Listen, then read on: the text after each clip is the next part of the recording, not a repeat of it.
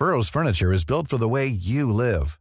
From ensuring easy assembly and disassembly to honoring highly requested new colors for their award-winning seating, they always have their customers in mind. Their modular seating is made out of durable materials to last and grow with you. And with Burrow, you always get fast, free shipping. Get up to 60% off during Burrow's Memorial Day sale at burrow.com/ACAST. That's burrow.com/ACAST. burrow.com/ACAST.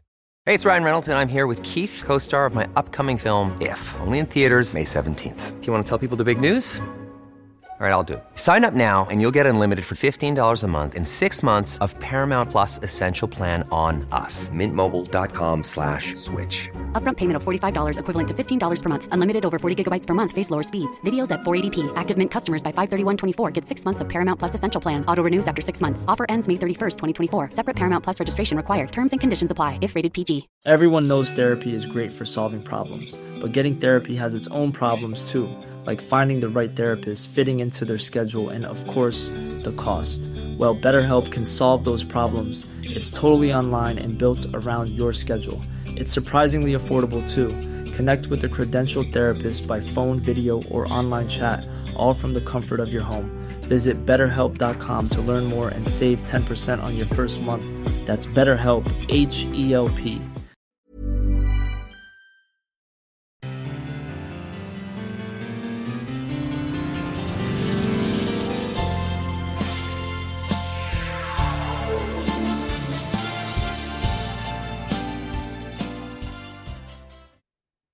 Hello, everybody, and welcome to another episode of Discover North Korea with me, Zoe, and my guest, Greg, who will be joining any second now, I hope.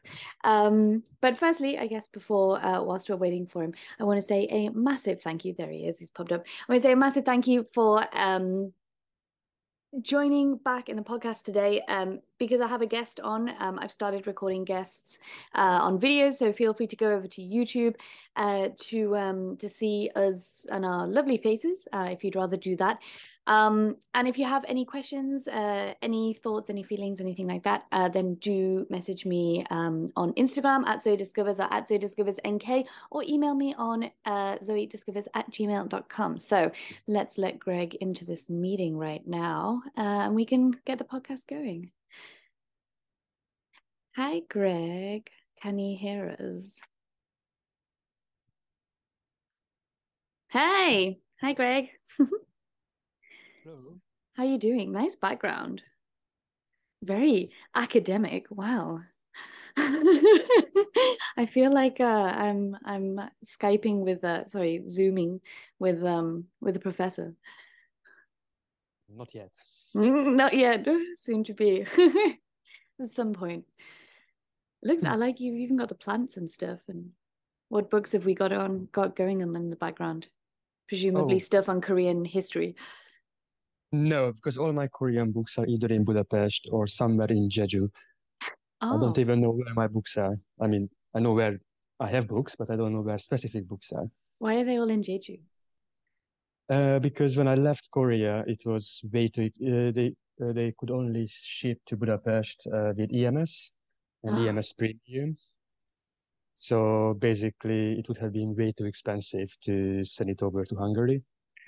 And I have a friend who lives in Jeju, and domestic shipping in Korea is ridiculously cheap. Like, I shipped 2 boxes of books and some like household materials for like less than $10. Oh, what? That's crazy. Okay. Nice. Why the only box I shipped to Budapest with books was for like $400. So Yeah. Okay, fair enough. Very expensive. my parents' books. Lovely. Just to let you know, I just kind of started recording. Hope that's okay. I heard it, yeah. Oh yeah, I forgot Zoom lady will kind of tell you beforehand. Cool. Well, I guess we can just kind of catch up for a minute because I haven't seen you in probably, unfortunately, really sadly, since the last time we recorded a podcast. I can't believe that's the last time we caught up because we are actually friends, suppose. busy friends. What have you been up to? What's been going on?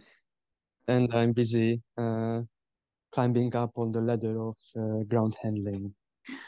Very Flavica. exciting. Hey, that's fun because the last episode that we did together was all about air choreo, and you didn't have your new job by then, but now you do have a new job. Maybe we can tell the listeners what your job is because it has something to do with air choreo. It has something to do with air flight, maybe not necessarily air choreo.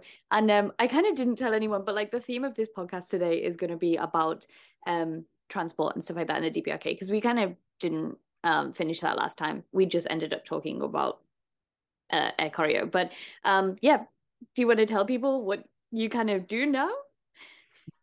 Basically, I'm working at Keflavik Airport Mm-hmm. as a ground handling agent. Very soon, I'm going to be a lead agent. So Ooh. it's going to be even more exciting because then I will have the chance to get into the cockpit and stuff or flight deck to be more PC.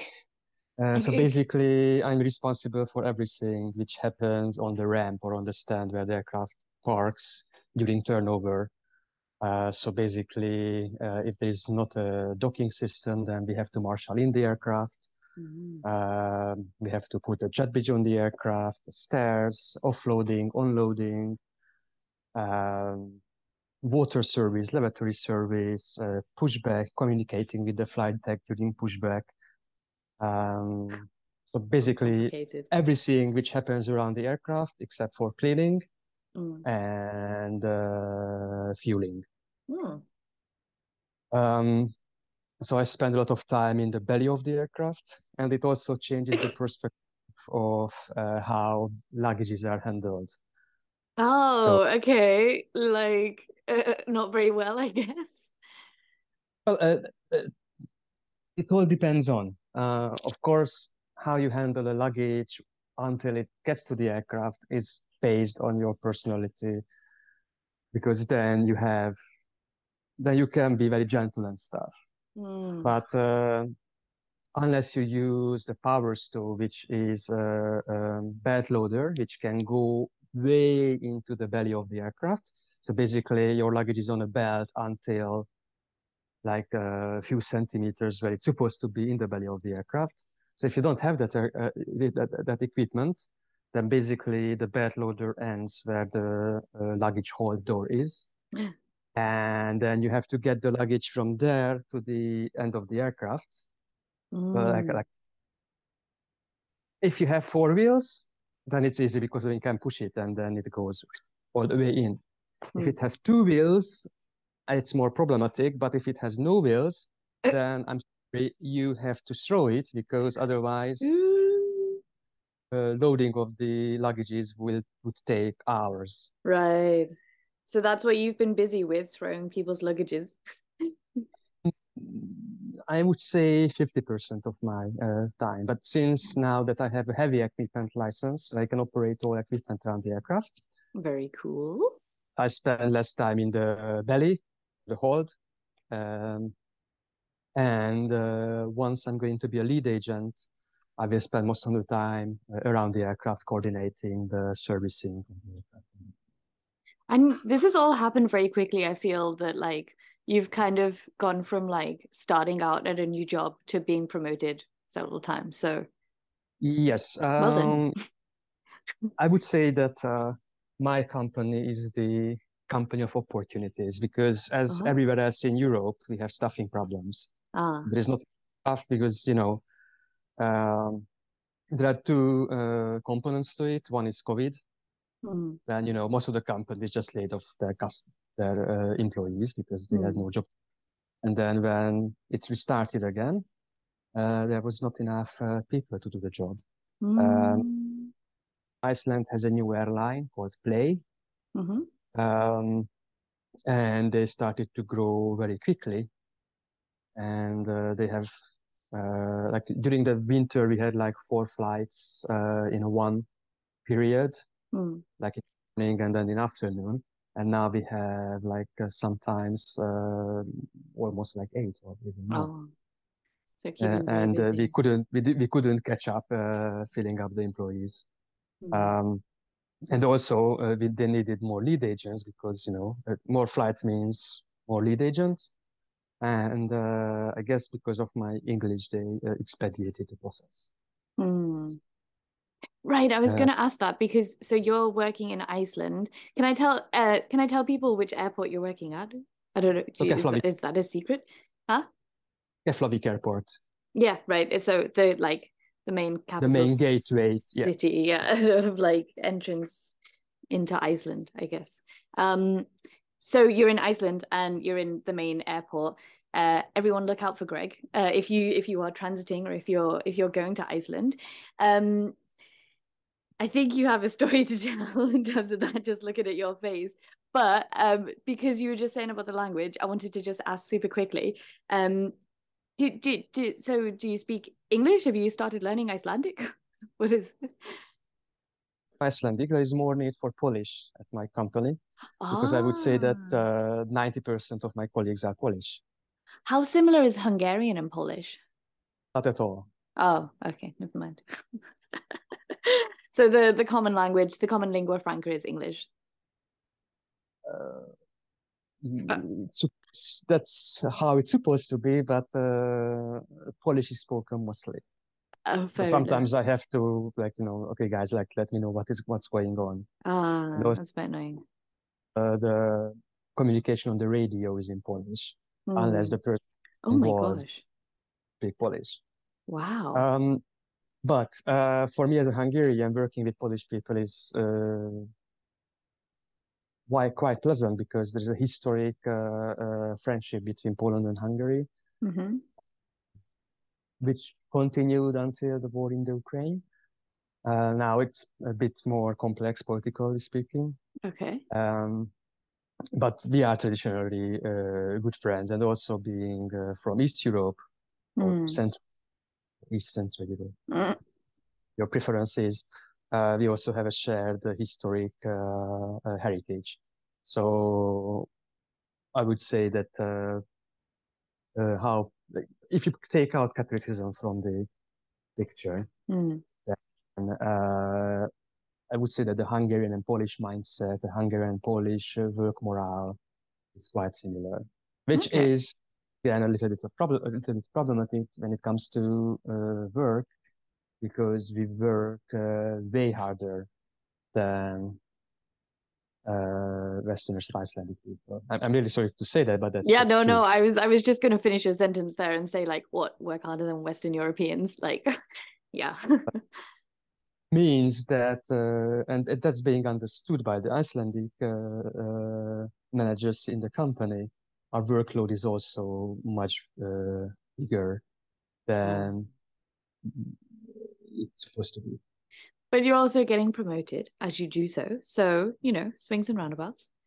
Stating facts. And I'm used to this kind of work morale, so that's no surprise for me. Yeah, Especially that before that I worked in China, I lived in Korea, so right. Yeah. it's nothing new for me. So has anyone seen you at the airport yet? You definitely looked like you had a story to tell from me mentioning that a second ago. If someone ever checks out my Facebook or Instagram profile, they will see a photo of me which was taken up in Monpektu when I was giving an interview to local Korean Mhm. uh, TV channel about visiting Monpektu. Mhm. And that photo was taken by one of our customers. And they live in Iceland. Um, it's a Italian-Polish couple, and they were flying back to Italy in February, and we met up for a coffee. And I said the next day when they are traveling, there's a small chance that I'm going to be around your aircraft because they are flying EasyJet, which is handled by our company. Ah. And I was assigned to their aircraft. So they took photos of me while working around the aircraft. that's so Uh, cool. Chance to go up to the jet bridge and just wave them off just before they boarded the aircraft. Um, That's very so cool. basically, this lady is always taking photos of me while working. It's like a dream or in Iceland. Hopefully the next time that she takes a picture of you, it'll be back in North Korea, working back there.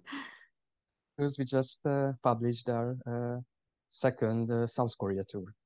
Oh, yeah, or in South Korea. Yeah. Before we get into North Korea stuff, maybe you can chat a bit about that. Like what is the South Korea tour? I guess no one listening will know anything about the South Korea tour really because I mean I haven't started promoting it on social media yet. So they might have seen about it last year, but you take the floor. It's your tour. Yeah, but before I go into that, just one more thing about meeting with Hmm. the couple. So the lady was in charge before with the hotels, like cleaning rooms and room service in Iceland. And she said that she was showing pictures what she took back in Pyongyang in Yanggakdo as an example of how, No. yes, of As, how hotel rooms should look like. Uh, I mean, not the quality, of course, because all the hotel rooms should look like the 1980s. room, but how like the room service supposed to be done. So Ah, basically, North Korea has some teaching material in the hotel industry. in And she Iceland. point, oh, probably all over the world. Um, and she pointed out that, although I also pointed out that, like, yeah, but that's, it's a bit problematic when it comes to uh, being green, that Mhm. she was like amazed by how when we received our laundry, like every single item was folded into a small plastic bag, like piece by piece. I mean, not piece by piece, but pair by pair when it comes to like, Oh, is it? I've never had my laundry done in the Yanggakdo because it's too expensive. oh, okay, then you must have been smelling really badly after the end of No, I just bring enough clothes with me to last like the whole time. fun days. I'm trying to think now, like what I did. Maybe I've never I know for a fact I've never had it done in the Yankacto. I think when I went like on the mega tour or something and it was a long time, I think I asked the guides what the cheapest place to do it is. And I think Mm. maybe I did it in maybe in Chongjin or something where you can pay like a random woman to do it. And I remember also the this is what the guides do. The guides were doing their washing in like the spa room, you know, the like the Jimjilbang thing in Chongjin or up in the northeast. I can't remember which hotel it is at. And it has like an on-site spa. And you go down there and there's the guides enjoying the spa but also washing their clothes at the same time. I was like, this is kind of really smart. So I did that as well. When I was living in Pyongyang, Mm. I was doing my laundry. Like I was very like North Korean. I had like two sets of change. So every evening I did my laundry by hand in the bathroom. Ah, wait, you But for the literally mega just tour, had like two sets of clothes for like a whole month? yeah, yeah, yeah. Wow. I had two white shirts and like maybe three changes of underwear. And then in the evening, just before I took my shower, I also um did my laundry Yeah. again. It's to be fair, it's nowhere near as bad as when I was living at university, and I don't think my housemate listens to this podcast, but if he does, then sorry for pointing you out here. But I remember finding out in my first year of university that the way that one of my housemates does his washing is by taking his dirty underwear into the shower with him, and then just washing his underwear in the shower as he's washing himself. And I'm like, I mean, it saves water, I guess, but I don't know how clean your underwear will get or how dirty your body will get from all that dirty underwear, but I don't know. Yeah. Anyway, I don't know how we got to this topic. What we chatted about the South Korea tour. Yeah.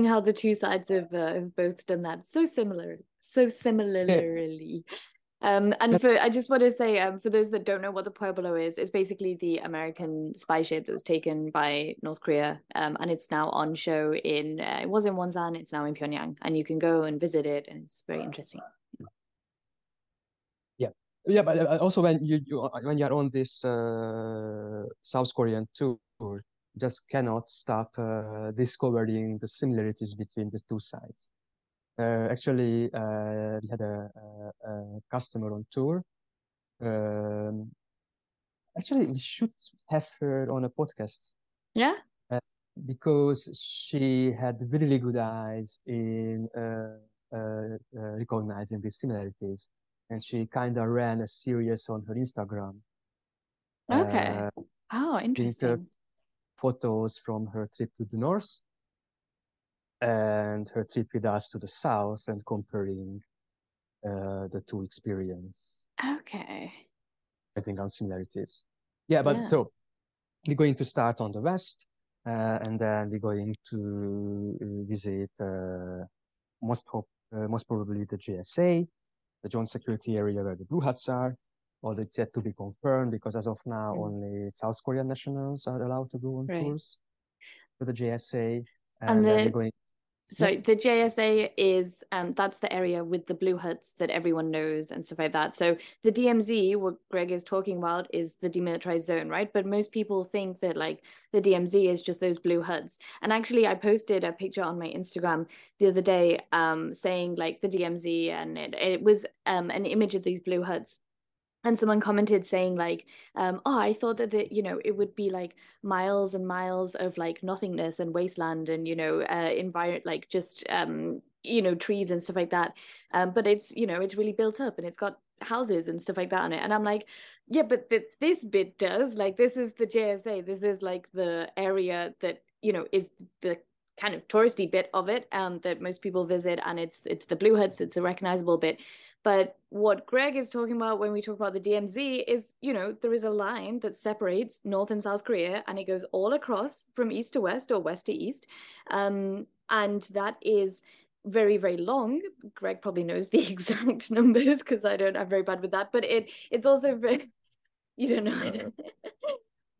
It's also very wide. So it's about, I don't know, I think it's about 5 miles wide. And that is literally just, land of incredible nature. And it's so interesting, actually, in recent years, such incredible nature has come out of it because it is no man's land and there has been like endangered species spotted there and stuff like that. So, yeah, just wanted to clear that up for people. How long is the Actually, DMZ? So 2 kilometers to the north and the south when we Oh, talk okay. about Not 5 miles. is let me Put you on the spot now. so basically the problem is that I started out as a history major, and during my very first exam I told the teacher that there are two things I can't remember: numbers and names. And then they agreed that okay, that's probably history is not for me. and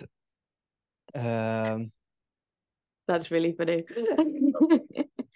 I'm the same though. life proved him right.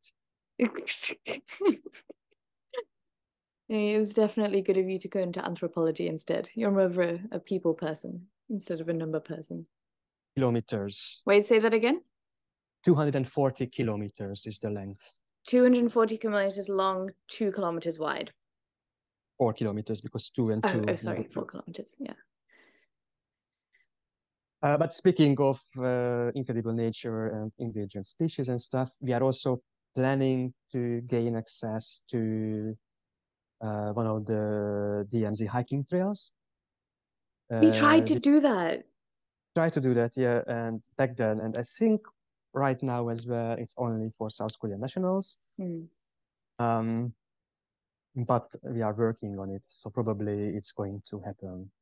That's so cool. What is the, I mean, it's kind of self-explanatory, but maybe talk us through like where that goes and stuff like that, and where it is on the DMZ, because it's it's 200, whatever you just said, 2,200. I can't remember numbers. Yeah. There are quite a few sections, and the one we are trying to do is on the East Coast, so at the Kumgangsan area. Okay. But also we're going to visit Chorwon, where Zoe and I went together in 2018. I still have all that content that I need to make into a video. I just haven't had time. It'll come out at some point, and we'll look so young. And it was fun. It was a fun trip. It was. So we're going to visit that as well. And what is that? So basically, that's kind of the middle of the DMZ area, which actually is supposed to belong to the north. You can visit two observatories there. Actually, one of the observatories, Sungri or Victory Observatory, is the best I ever been to, because that's the closest to the demarcation line. You can see quite a few military outposts. Actually, it's I think it's actually part of a military outpost. They just made it observatory. So basically, there you cannot take because of the safety concerns, but you can see a lot. Okay. Do you also have to sign? Because I know when you visit the JSA from the south, you have to sign like a waiver saying like, if anything happens to you here, it's not. I didn't have to. You didn't have to. Why? Because it was a special. But yeah, when I was on like proper 100% tourist tour, then yeah, before the security briefing at Camp Boniface, you have to sign a paper that if something happens to you, it's pretty much everything. Wow. Wanted to come. Wow. But no, not there. But there, the bus has to get like a special placard saying that yeah, we are being there. There's check-in for us. I mean, it's not what it's all doing behind the scenes, but we have to list all the people who are visiting, and so on and so on. Okay. Yeah. And then we also going to visit Umgangsan area, which is on the east coast. There we're going to stay in a hotel, the Kumgangsan Kondo Hotel, which is very similar to hotels in North Korea. Which As much as that even we had problems with the elevator. Oh, really? Hey, is this the hotel that South Koreans only are allowed to stay in, but then somehow we now stay in? It's not that it's only South Koreans allowed to stay, but the argument, so basically they do everything to prevent you from staying there. Why? For some reason. Because it's really, it's not up to, they believe that it's more like for South Korean tourists spending the weekend in the area. There's this argument in South Korea and North Korea, in Korea in general, that is not for foreigners, it's for. Oh yeah, yeah. It's quite a normal thing to hear in Korea. It's not that there is something like there's not a legal background or a regulation behind it. It's just like how they see it or how they want to, have a shortcut to the end of the conversation. Yeah, and it's funny that you should say that like that's in South Korea and just generally in Korea, because like a lot of the time I think when that's said to you in North Korea, like why can't I do it? Or it's for the local people, it's not for the foreigners. Then of course like your brain switches and it's like, oh my God, there must be like something really like super cool in there that, it's because the foreigners aren't allowed to see it, or like it must be top secret information in there, or it must be something crazy because it's North Korea. But like you make a good point, like it happens in South Korea too. Like it's just a Korea thing. Like sometimes they just want to keep things for themselves and not let foreigners enjoy. And also, I think they have a view of Westerners and Western like what are expectations, and if they believe that these like the circumstances there are not up to those expectations, then it's better if you just keep foreigners out of it. It's like a reversed Orientalism. Right. They have their own like exotic views of the exotic other, which is in this case being the Westerner, and how they, how we, enjoy life and stuff. And then if they see that to those standards, then just easier to say that it's not for foreigners. True. And that's both in North Korea and in South Korea. And also, interestingly, I mean, it's also in China as well, like, but more in the bureaucracy of things, in that, like, there are a lot of hotels that foreigners can't stay in China, and they are local only hotels and they don't have a permit to give foreigners. because of that reason, like the hotel is not up to standards. And you find that in North Korea as well, you know, like there are some hotels I think that like foreigners can't stay in or like stuff like that, and it's because like they think that it's not up to standard. Yeah.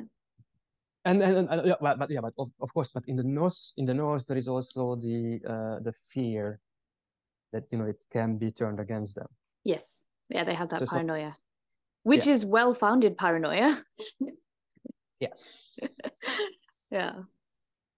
But again, like sometimes and it will sound awful and a bit, uh, but sometimes I would love to take some of our colleagues or some of the decision makers on trips to other parts of Southeast Asia or Africa Mm-hmm. to show that what you think is the general is only for the privileged white people. Yes. Yeah. Yes. And not like the rest of the world, at least as far as accommodation standards go. Like North Korea is not Oh, lacking behind. and it's amazing. And like for someone that like me, like when I first went to North Korea as well, like I was like a backpacker traveler, right? And like you know, to be honest, I hate the fact that I'm almost 30 and still staying in youth hostels, but I do, just because they're cheaper and stuff. And you know, I haven't had a job for the past 3 years probably, so um, you can relate. So you know, but especially when I started working in North Korea, it was like 5 years ago. I was like mid-20s, and like I was staying in youth hostels all the time. I went to North Korea, and like you have to stay in like one of their standard hotels, and like for me I was like, this is luxury because I'm used to staying in hostels and stuff like that. And I think like what they don't understand is, you know, that like some people like that kind of a bit grimy, a bit like you know, more down to earth travel. Of course, like not everyone, but some people like it's more authentic experience. And I think the North Koreans could never understand something like that, unless they go away for themselves. And, you know, brings us back to one of the conversations that we've had, like with one of the tour guides, who's, you know, finally understood the joys of walking around in a place instead of just being driven around in a place. And that was her first time abroad and stuff. So kind of relates to that, I guess, right? Yeah. And actually, we don't have to go as far as like the developing world. Like, and it's something also we talked about with the Polish lady who I met here in Iceland as well. That for us, it's our childhood. Right. So in Hungary, there was something called Szotülő, which is like the holiday home of the unions, of the work unions. And the standards of the hotels in the countryside are exactly the same as the these former holiday homes for the working unions in Hungary in the 1990s. So for me, that was the standard. That's something I used to, and that's it brings back memory for me, and I'm sure that it brings back memories for those who grew up either in the socialist bloc or in the 1990s of the in a post-socialist country. Mm. So for me, it's not something alien. It's not something, no, that's the standard for us. Right. Yeah. It's interesting that you have that comparison because I can't relate, but no, it's very interesting. Before we get into like talking some more, I just wanted to say like, we've done it again. We just carry on chatting about stuff. Should we make this episode more about like South Korea, and like you can explain more about the tour and the interesting things that you can do in it, and then like we can just carry on talking about that. I think we should save a podcast for the South Korea tour, and Yeah. then we can maybe try to bring someone on who actually did the tour. Okay. Okay. Let's save that for next time then. See their experience and their insight in comparing North and South. Okay. And especially those who been to North Korea, they Right. can point out the real, sorry, the real value of the tour, about that how much you can learn about Korea. Right. to the Okay. DPRK even without going there. Right. So we should probably stop talking about South Korea. We've had like half the podcast. Okay, so for those listening, we are doing a quick change from South and North Korea to talk about transport, which I guess we'll take the tram on over from the south to the north.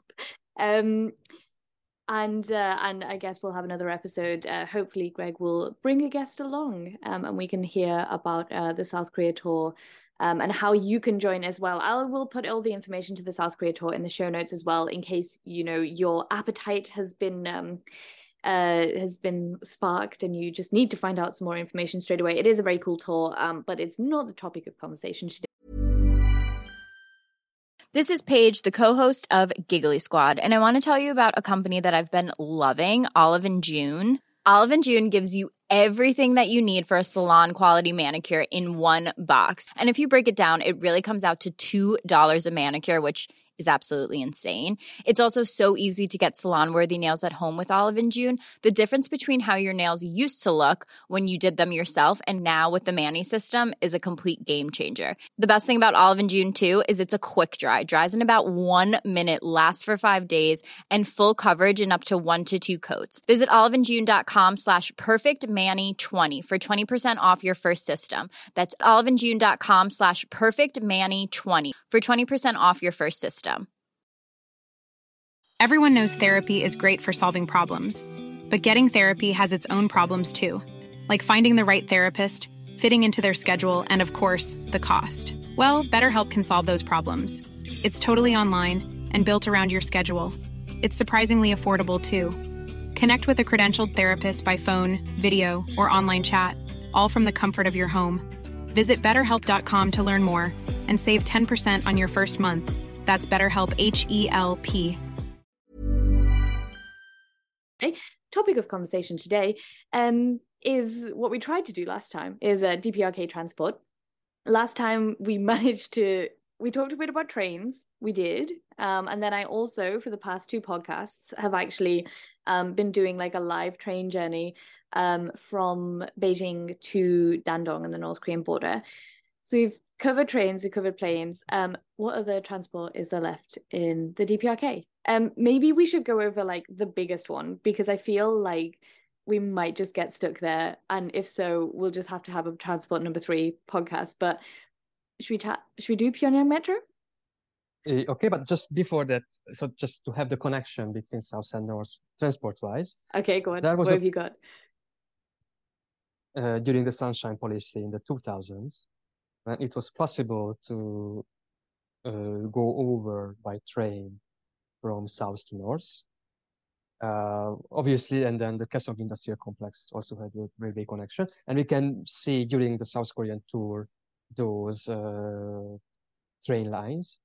But on the east coast, the Kumgangsan area, there was a train coming from the south to the north, which brought South Korean tourists into the special tourism zone. And also there were plans to use a ship South Koreans from the south to the north by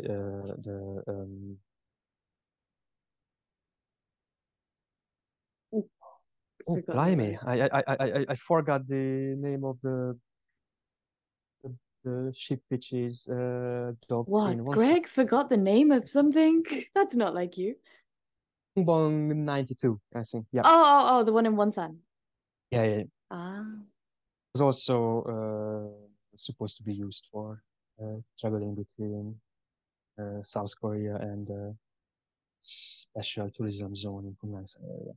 So that's taking South Koreans purely for tourism into North Korea, which I think will be shocking for most of our listeners to find out that was actually a thing, but it was during the Sunshine Policy era, which was which dates in South Korea? The 9th? It was in the early 2000s, late 1990s. Yeah. And the tourism project to Kumgangsan was, I think, between 1998 and 2008. 2008, the incident happened. And in the meantime, the right-wing government was elected into power in the south. so they stopped tourism. Yeah. So the Sunshine Policy is a time period that's kind of often noted as one of the I guess friendliest periods between the North and the South in recent years. And it's a series of engagement policies with the North instead of Yeah, so if someone is more familiar with European history, that's like the as West Germany during the Willy Brandt administration had Westpolitik. South Korea for 2 presidential terms had Nordpolitik, which was like engagement. Yeah. Also failures, but it's better trying than not to try, I guess. Yeah. And then unfortunately there was an incident in Kumgangsan area where a South Korean tourist was shot, if I'm not mistaken. Yes. And as Greg mentioned as well, a change in government in the South as well. So that kind of stopped that sunshine period and also stopped the tourism in the Kumgangsan region. But is the train that you're talking about the one that we also visited on our tour as well? Like when we went there just for travel? Because we did go to a train station that connected North and South. It was in Cholwon. So so that train station was the last station. I think that was the line between Seoul and Wonsan. And that's the last station in the south. Okay. But that's it's not in operation. It's just a historic station built by the Japanese. Right. Right. Whilst we're on trains, why don't we chat about trains actually? Like, I mean, I don't mean about like Chinese trains and the train that took us into that takes us from China into North Korea, because I've touched on that before and we talked about that before, but the internal train network in North Korea and where you can go, and because you have a quite unique experience where you traveled a lot on the train in North Korea, right? Yeah, actually, yeah. So I'm still not the record holder. In terms Did we of talk time, about this last episode? I can't remember. no, we didn't really touch upon it actually. Yeah. Maybe we mentioned that it's possible to travel from Pyongyang to Rason. Yeah. But we didn't go into detail. Go on, we'll go into the details. As of now, because before it was possible to take other trains as well. And I'm not sure if it was possible in the history of Koryo tours, but when my grandparents visited in 1988, they took the train from Nampo to Kaesong. From Nampo to Kaesong. So Nampo on the west coast and Kaesong are just further south. Kaesong is on the border to the DMZ. So if you're going Nampo to Kaesong, I don't know if my camera's flipped here, I can't really tell, but you're going from west kind of to the middle and then down. I'm sure that they had to go travel through Pyongyang. So I think it was like Nampo to Pyongyang, Pyongyang to... Okay. Pyongyang Kaesong, that's an interesting line. And they took an overnight train. So at some point, it was possible for foreigners to take more than one domestic train. But what we are talking about now is, so basically there are, I can't remember, okay, not now, not at the time, but there were trains from Pyongyang all the way to Moscow. So basically, maybe twice a month, there was a train from Pyongyang which went, at first, it goes from Pyongyang to the east coast of North Korea, and then it travels up north along the coast to Rason, which is like the special economic zone, where the border, like so DPRK, China, Russian border is. And then it crosses, the train crosses over to Russia. And then at some point it joins with the Trans-Siberian Railway coming from Vladivostok, and then you can travel all the way to Moscow. Yeah, I've taken that one. So that would be, how long would that ride be in total, Pyongyang to Moscow? It's about 6 days from Vladivostok to Moscow, right? I don't want to lie. I could look up because I have the schedule somewhere on my computer. It's okay. You can tell Um, me after. I'll add it in the show notes. I think it's like 6 to 8 days, Yeah. plus how much it takes in the north. Yeah. Right. So basically, so if you take the train, then there is at least 24 hours in Rason, Okay. because they leave enough time if there are delays on the North Korean side. They can still, you know, catch uh, the Trans-Siberian on And time. are Russia, delays common on the northern side? yes. For various reasons, when I was traveling, it took us, I think we were delayed for like 12 hours or even more. Mm. So basically, that's an electrified line. Right. And sometimes there are problems with electricity. Yes. Or even if they use like diesel just to make sure that there is no problem, if there is another train in front of you which runs on electricity, Mm. then you stuck.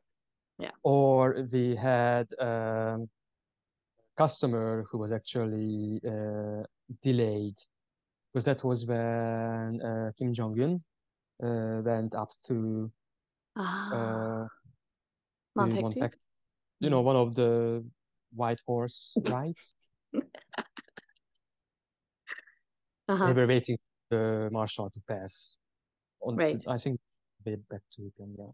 How long were they delayed for? Ooh, I can't remember, but they are the record holders in the history of Korea tours. Okay. Oh, so we're talking like days they were delayed for? I think it was more than 24 hours. Okay, wow. In Uh, that case, could they get off the train and stay in a hotel nearby, or did they literally just have to stay on the train? Wow. and those carriage, in my case, the carriage didn't have air conditioning, and it was only at the end of August. But that's like then. What is the other time when you have chance to spend time Mm, uh, North Koreans for like 24 hours? yeah. Where there is no escape for them, there is no escape for you. Yeah. It's and then and you pretty much, if you don't want to be bored to death, then that's the only like it's I didn't have any problem with the delay because I really enjoyed it. It was like Mm, we played card games, we ate together, we shared our food together, just with our colleagues. We had conversations.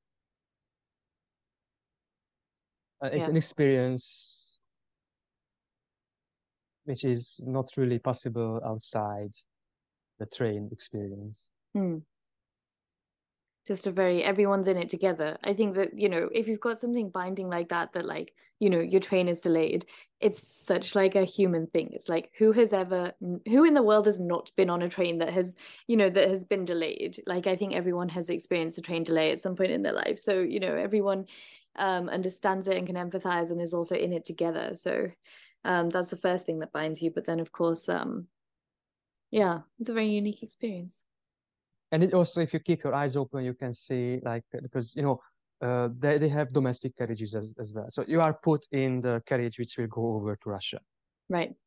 And the rest of the train is the domestic carriages for the Pyongyang, Chongjin, Pyongyang, Rason Mm-hmm. um, line, and you see like how people are getting off.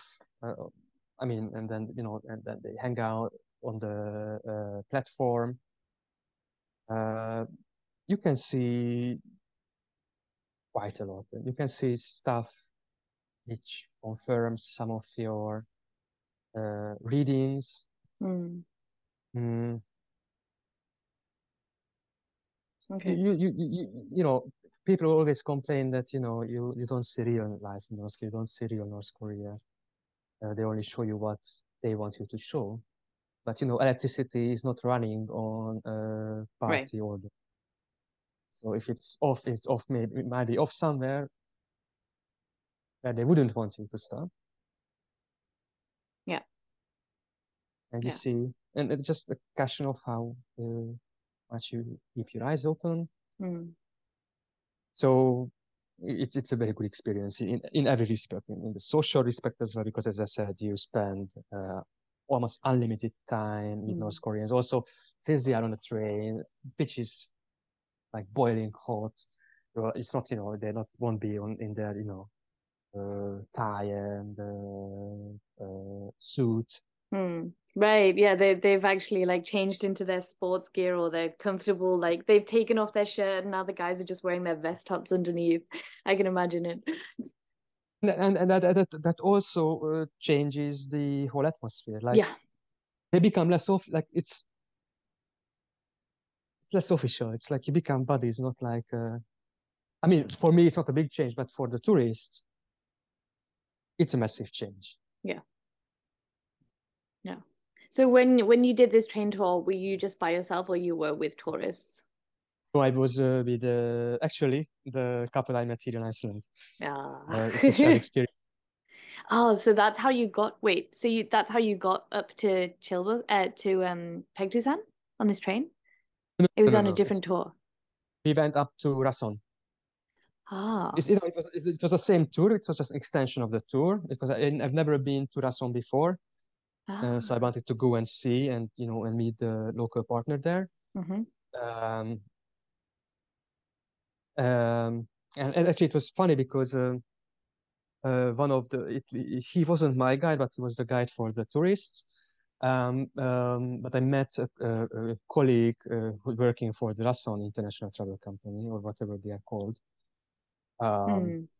whom I helped out during my last stay in Chongqing because there was a conference in in Rason. Mm-hmm. And there was a French delegate who wasn't allowed back to China. Oh, they didn't have the correct He Chinese visa. exactly. The So bane of our lives. he's stuck in Rason. Then they brought him down to Chongqing, and then they didn't really have a good flow of information. And then I just overheard their conversation, and I just went up to them that okay, like I work in tourism. I know the problem what you are talking about, and I can confirm this, and that. That's very cool. And that's also like he doesn't have to stay in Pyongyang because like there is going to be like a 3 hours to catch the flight to China. Then we had to check because he was taking advantage of the 24-hour. Right. Oh, yeah, yeah. The transit visa or something. Yeah. And stuff like that. And then we arrived. So there is a border, like an internal border crossing between DPRK proper and Rason special economic zone. They just got on the train, and then it's like, oh, I know you were from somewhere, and then they remembered, and then Very cool. So then you got to like chatting away and stuff. I'm sure you probably shared a soju or dried fish or two.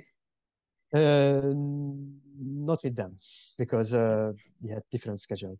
But anyways, it was fun. But also, I think you can take the train. So if you don't want to go to Rason, you can also take the train to Chongqing.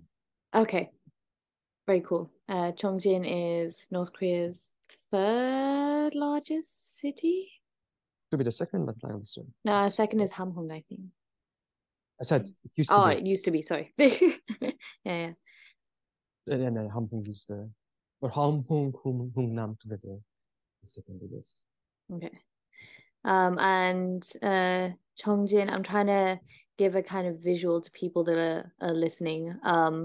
If we have Rason is kind of up here, like kind of closer to Russia and up here, and then Chongqing is like here, further to the left-hand side, closer to China. it's definitely not closer to China because Oh, Rason it's not. is. Oh yeah, sorry, Rasan's on the border oh my gosh. Okay, I'm not good at geography. I'm really not good at geography. Both are actually sea towns, so Okay. East Coast.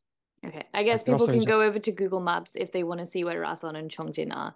But these are two places that the internal train network can take you in North Korea. yeah, and Yeah. Chongjin is also the city which is depicted in Barbara Demick's book Nothing to Envy. Ah, okay. Yeah, probably people will know that one. If anyone's read that book before, Nothing to Envy. How long does this train journey take? How long does the one to Dason, how long should it take? How long does it generally take to Chongjin? Same question. And the third question is how often are these trains from Pyongyang? I would say 24 hours is a good estimate. That's how long it takes to either Rason or Chongjin. Yeah, because like Rason to Chongqing is like 2 hours plus. Mm-hmm. And do you have a Also, bed on these trains? yeah, it's a sleeper train. But it's more like a Russian one. Mm-hmm. Four It's carriages only. Four beds only, right? 4 beds, but it's the one which is with like cubicles. Mm-hmm.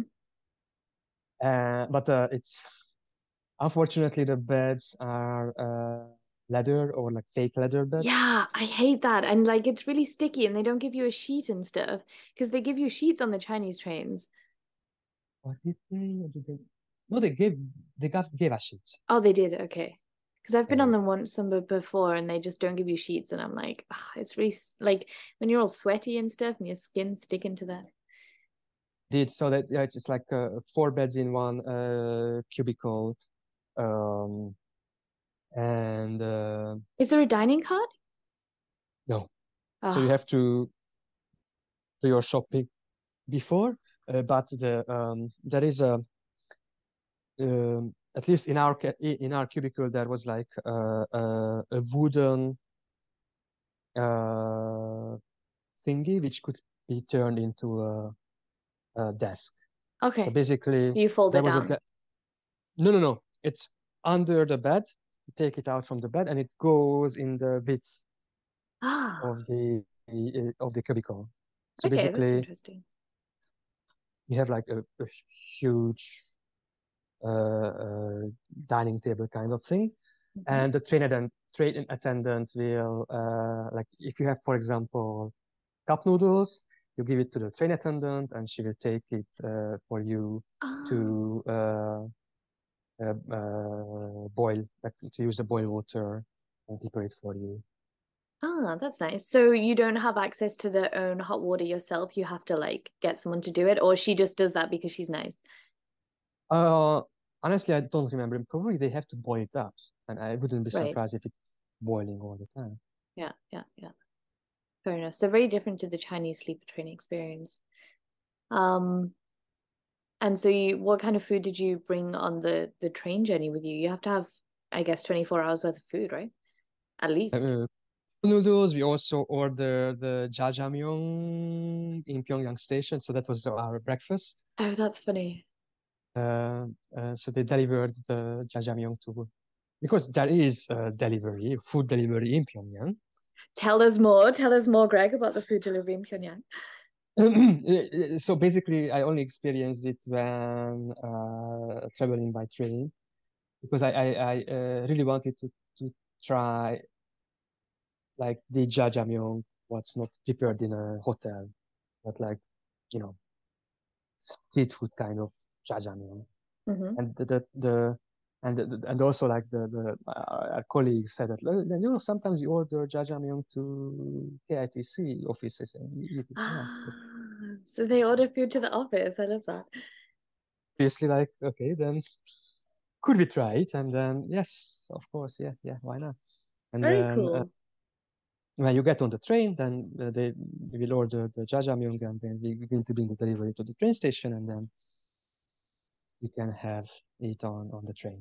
That's very That was cool. our breakfast, and then we had cup noodles, some North Korean snacks, um, in the guide had some like spam. I mean, not the American GI, you know, North Korean version of the spam. They had something which was made of it was like dried pork stomach or something like that. Sounds Um, appetizing. that was pretty good actually. The taste, Mhm. smell wasn't, but the taste was good. We had talpi. Oh yeah, we bought talpi at one of the stations when we were waiting for hours. Um, so basically the food is what you bring Yeah. from Pyongyang. Is there are toilets on the train, I presume, or is it just a hole in the floor toilet? No, no, you know, that's something I should remember because I'm dealing with it as a tour manager as well. But because I personally prefer squat toilets, Ah, okay. So you don't notice either way. uh, yeah, I wouldn't have this shocking experience that, oh my God, they don't have the Yeah. toilet because, oh, they have what I want to have. So Yeah, fair. let's face it. Yeah. And they have running water, I guess, or no? No. Wash your hands. Cool. Nice. Anywhere, and how long do they go? Sorry, that I kind of cut it with all these questions. How often do they go? It's like once a week or So no, the schedule is not like that. There are certain dates ah every month, ah which I'm sure is on our website. I mean, okay. it's definitely not valid currently, Hmm. but the schedule is up on Choreo's website, and it represents the reality back in 2019 Right. I have a question. Oh, or 2020. right. I have a question that just came to mind because I remember taking the Trans-Siberian from, well, I took the Trans-Mongolian technically from Beijing to Moscow. And when you transfer from China into Mongolia, I think it is, or Mongolia into Russia, I can't remember. The train changes tracks. Does it do that? The DPRK train when it goes into Russia?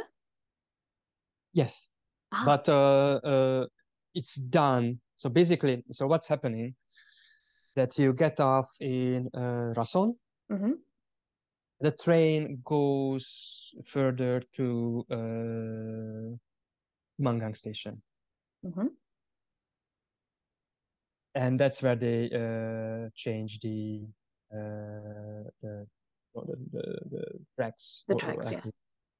Ah, But you don't experience that change because you are touring Rason while it's being done. that's the 24-hour period in Rason. And yeah, because I remember on the Trans-Mongolian, you literally like sit on the train whilst it's happening. It's a bizarre thing that your train carriage is lifted up whilst you are in it. I mean, you don't feel it lifting up because it's like a massive train carriage, but like you can see it if you look outside. It's very interesting. It's also happening on the Ukrainian-Hungarian border.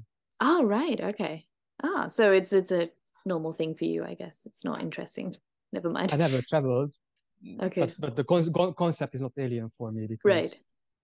because It's yeah, for me being British and on an island, we don't have oh, we do have train connected to France, to mainland Europe, like to eyes and this whole tracking is basically for security reasons is it? because because in case of war and if your territory is occupied by the occupying forces, it takes them a lot of time Ah, to change their uh, train tracks to the occupied territories tracks.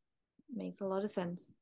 Makes a lot of sense. So that's why so for those who have no idea of what we are talking about, the gauge width Mm, is different in the former Soviet Union and the rest of the world. right. The Russian or the Soviet one is wider than our standard ones. And that's why you have to change the tracks of the train. Very interesting. Cool. This is why I need you in my life. It's all these things that like I just miss out on. Is there anything else notable about the internal train network in North Korea? I presume it's probably one of the cheapest in the world. Would I be right in saying that? It's probably not for foreigners, it's super cheap, but definitely for North Koreans, it's maybe very cheap. That's something I suppose it's cheap, but the problem is that not everyone is allowed to take it, so you have to Right. get permits. It's not like that, you want to visit your grandmother in Wonsan and then you just go to Pyongyang station and okay, hey, give me a ticket. Yeah. You have So to what do North Koreans have to do? basically when you buy a ticket, you have to, and also when the Korean guides are purchasing the ticket for themselves for the train, because you have to have two Korean guides on the trip up to they usually come to Chongjin and then they take trucks back to Pyongyang. So basically, they have to present their travel permit when purchasing the tickets for themselves. Right. And also for those, because it's more common for tourists to travel from Pyongyang to Sinuiju, but they might have realized, especially if they were doing the Sinuiju extension, they were in the like, domestic carriages, that there are like train police. Right. The uniform, which is in this weird greenish, bluish color. Yeah, I've seen them before. So those are the ones who are checking the travel permits. Right. Okay. And how hard can the regular North Korean get this? Do they have to have like a reason? Like, for example, if I moved to Pyongyang for work, but I did have family up in Rason, is that a valid reason? Can I go and visit my family to do that? No. People can't hear you if you're shaking your head. I knew people or know people whose family is in Sinuiju or the other way around. They haven't seen their parents for 2 or 3 years. Right. So I presume it will be a kind of like they're given the opportunity to go back home. Yeah, so yeah. And most of the people that travel on the trains, they are traveling for business and other stuff. Right. We see a lot of soldiers on the train, traders, and I guess some people can get travel permits by, going the other way around. That means like corruption or like some, extra. So the train ride itself might be cheap, covered by your company, but if you are not sent by your company and you want to do it on your own and you have to get a permit and stuff, then I think all the extra spendings will be expensive. Fair enough. I was just going to say something on that, but I've forgotten what it was now. Never mind. Okay. Is there anything else notable about the train? Because we're kind of going to have to wind this episode down. I know it kind of feels like we didn't really get into the train too much, but we've been speaking for ages, so maybe we did. Maybe have we covered everything that's noteworthy on the train? Do you have any anecdotes or anything that you wanted to say about your trip, or is that pretty much, have we done everything? I think that's everything.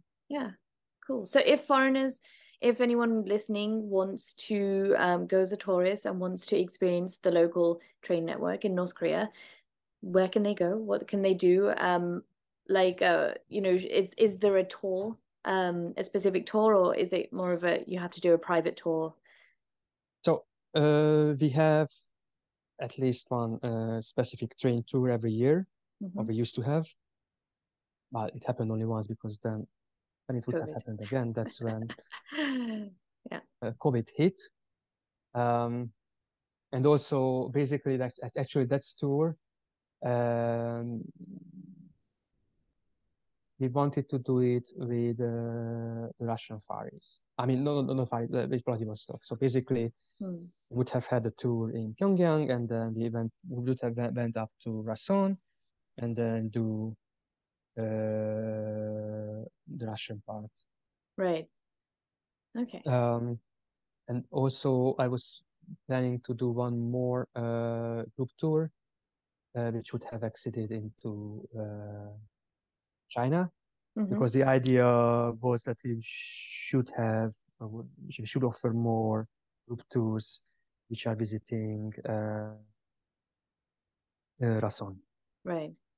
But most of the tourists are doing it as an extension, as a tour extension. Right. And as an on that. extension of, like, they go on a tour to Pyongyang and then they add on like a train tour. Yeah. But unfortunately, if it's like a private extension, then it's quite expensive, because you have to cover the train tickets for two guys as well. Yeah. So suddenly the train ticket, which is 150 euros, or it used to be in 2019, becomes 450 euros. It's an expensive train ticket. Because you are covering for three. Yeah. Ah, man. So my initial thoughts of it being one of the cheapest transport networks in the world, even for the Koreans, was completely off. 150, even for the Koreans. I'm really surprised. Oh, no. Yeah, because you have to pay. I mean, No, I get it. But like, I'm surprised that the North Koreans still have to pay that amount as well. But it's not that. That's not them paying it, and it's also in the international carriage, so not in the domestic Right, carriage. okay, I see. Yeah, okay. Yeah, you're because as a foreigner, I guess you're buying like an international ticket, and you have to buy like, okay, yeah. So it will be cheaper for domestic North Koreans, but the North Koreans traveling with a foreigner are not traveling kind of as a domestic. For example, you don't have to cover their way back to. Right. Yes, yeah, and that will be a lot cheaper. Which is, I think it's a problem actually, because they have to take trucks and stuff. So my idea is, I don't know, but it's financially problematic, because then it's going to be more and more expensive tour. But at least for the group tour, that we take a train which allows them to catch the flight back to Pyongyang. Right. That's very considerate of you. So, and it's usually always the same people who are doing that. Like there's not a big pool of local Korean guides who would do, like, and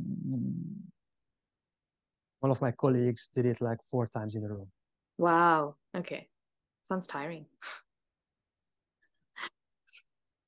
Cool. Anything else you want to add? Oh, about the train? Not now. We were trying to, and who knows, it might be possible. That is, instead of taking the bus to Hamhung, we could take the train, because it goes through Hamhung. Right. Yeah. So that's one thing that I do want to point out, is that what we've talked about today is domestic train journeys that tourists can take, but there are more domestic North Korean trains. There is more to the internal railway network in North Korea than just what we've spoken about today, right? Yeah, maybe we'll have to definitely save that one. We've got a whole list of episodes that I need to do with you, Greg, piling up. But I am going to have to cut things off for now, because we've been chatting for a long time. Can I give people your Koryo contact email?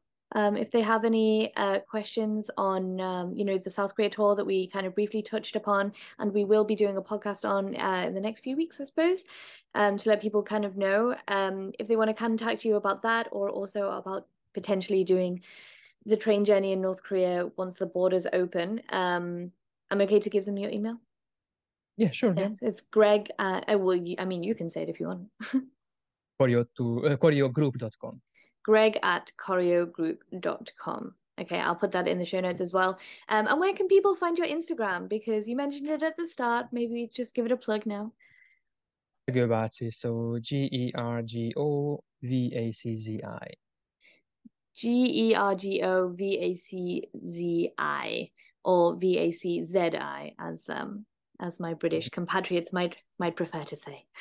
I have a very, very special relationship to the English language because in some respect I prefer British English, in some respect I prefer American English. Well, that's one thing that we differ on, Greg, because I know which one my preference is. Anyway, thanks so much, Greg. Stay on after I end this because I want to say goodbye to you properly. But for everyone else listening out there, I'm going to say goodbye, and we're going to pretend to say goodbye to Greg as well. You guys actually will be saying goodbye to Greg. Thank you very much for joining us, Greg. Honestly, if anyone has any comments or anything like that, anything you want to say to Greg, anything you'd like to see him talk on next time when we get together, let me know. Any guest recommendations, email me with anything on zoediscovers@gmail.com or any of my social medias, especially Instagram. I already always reply to @zoediscovers or @zoediscoversnk. Thank you so much for listening, guys, and we'll see you next time or hear you next time. Bye bye, and see you later, Greg. Even when we're on a budget, we still deserve nice things. Quince is a place to scoop up stunning high-end goods for 50 to 80% less than similar brands. They have buttery soft cashmere sweaters starting at $50, luxurious Italian leather bags, and so much more.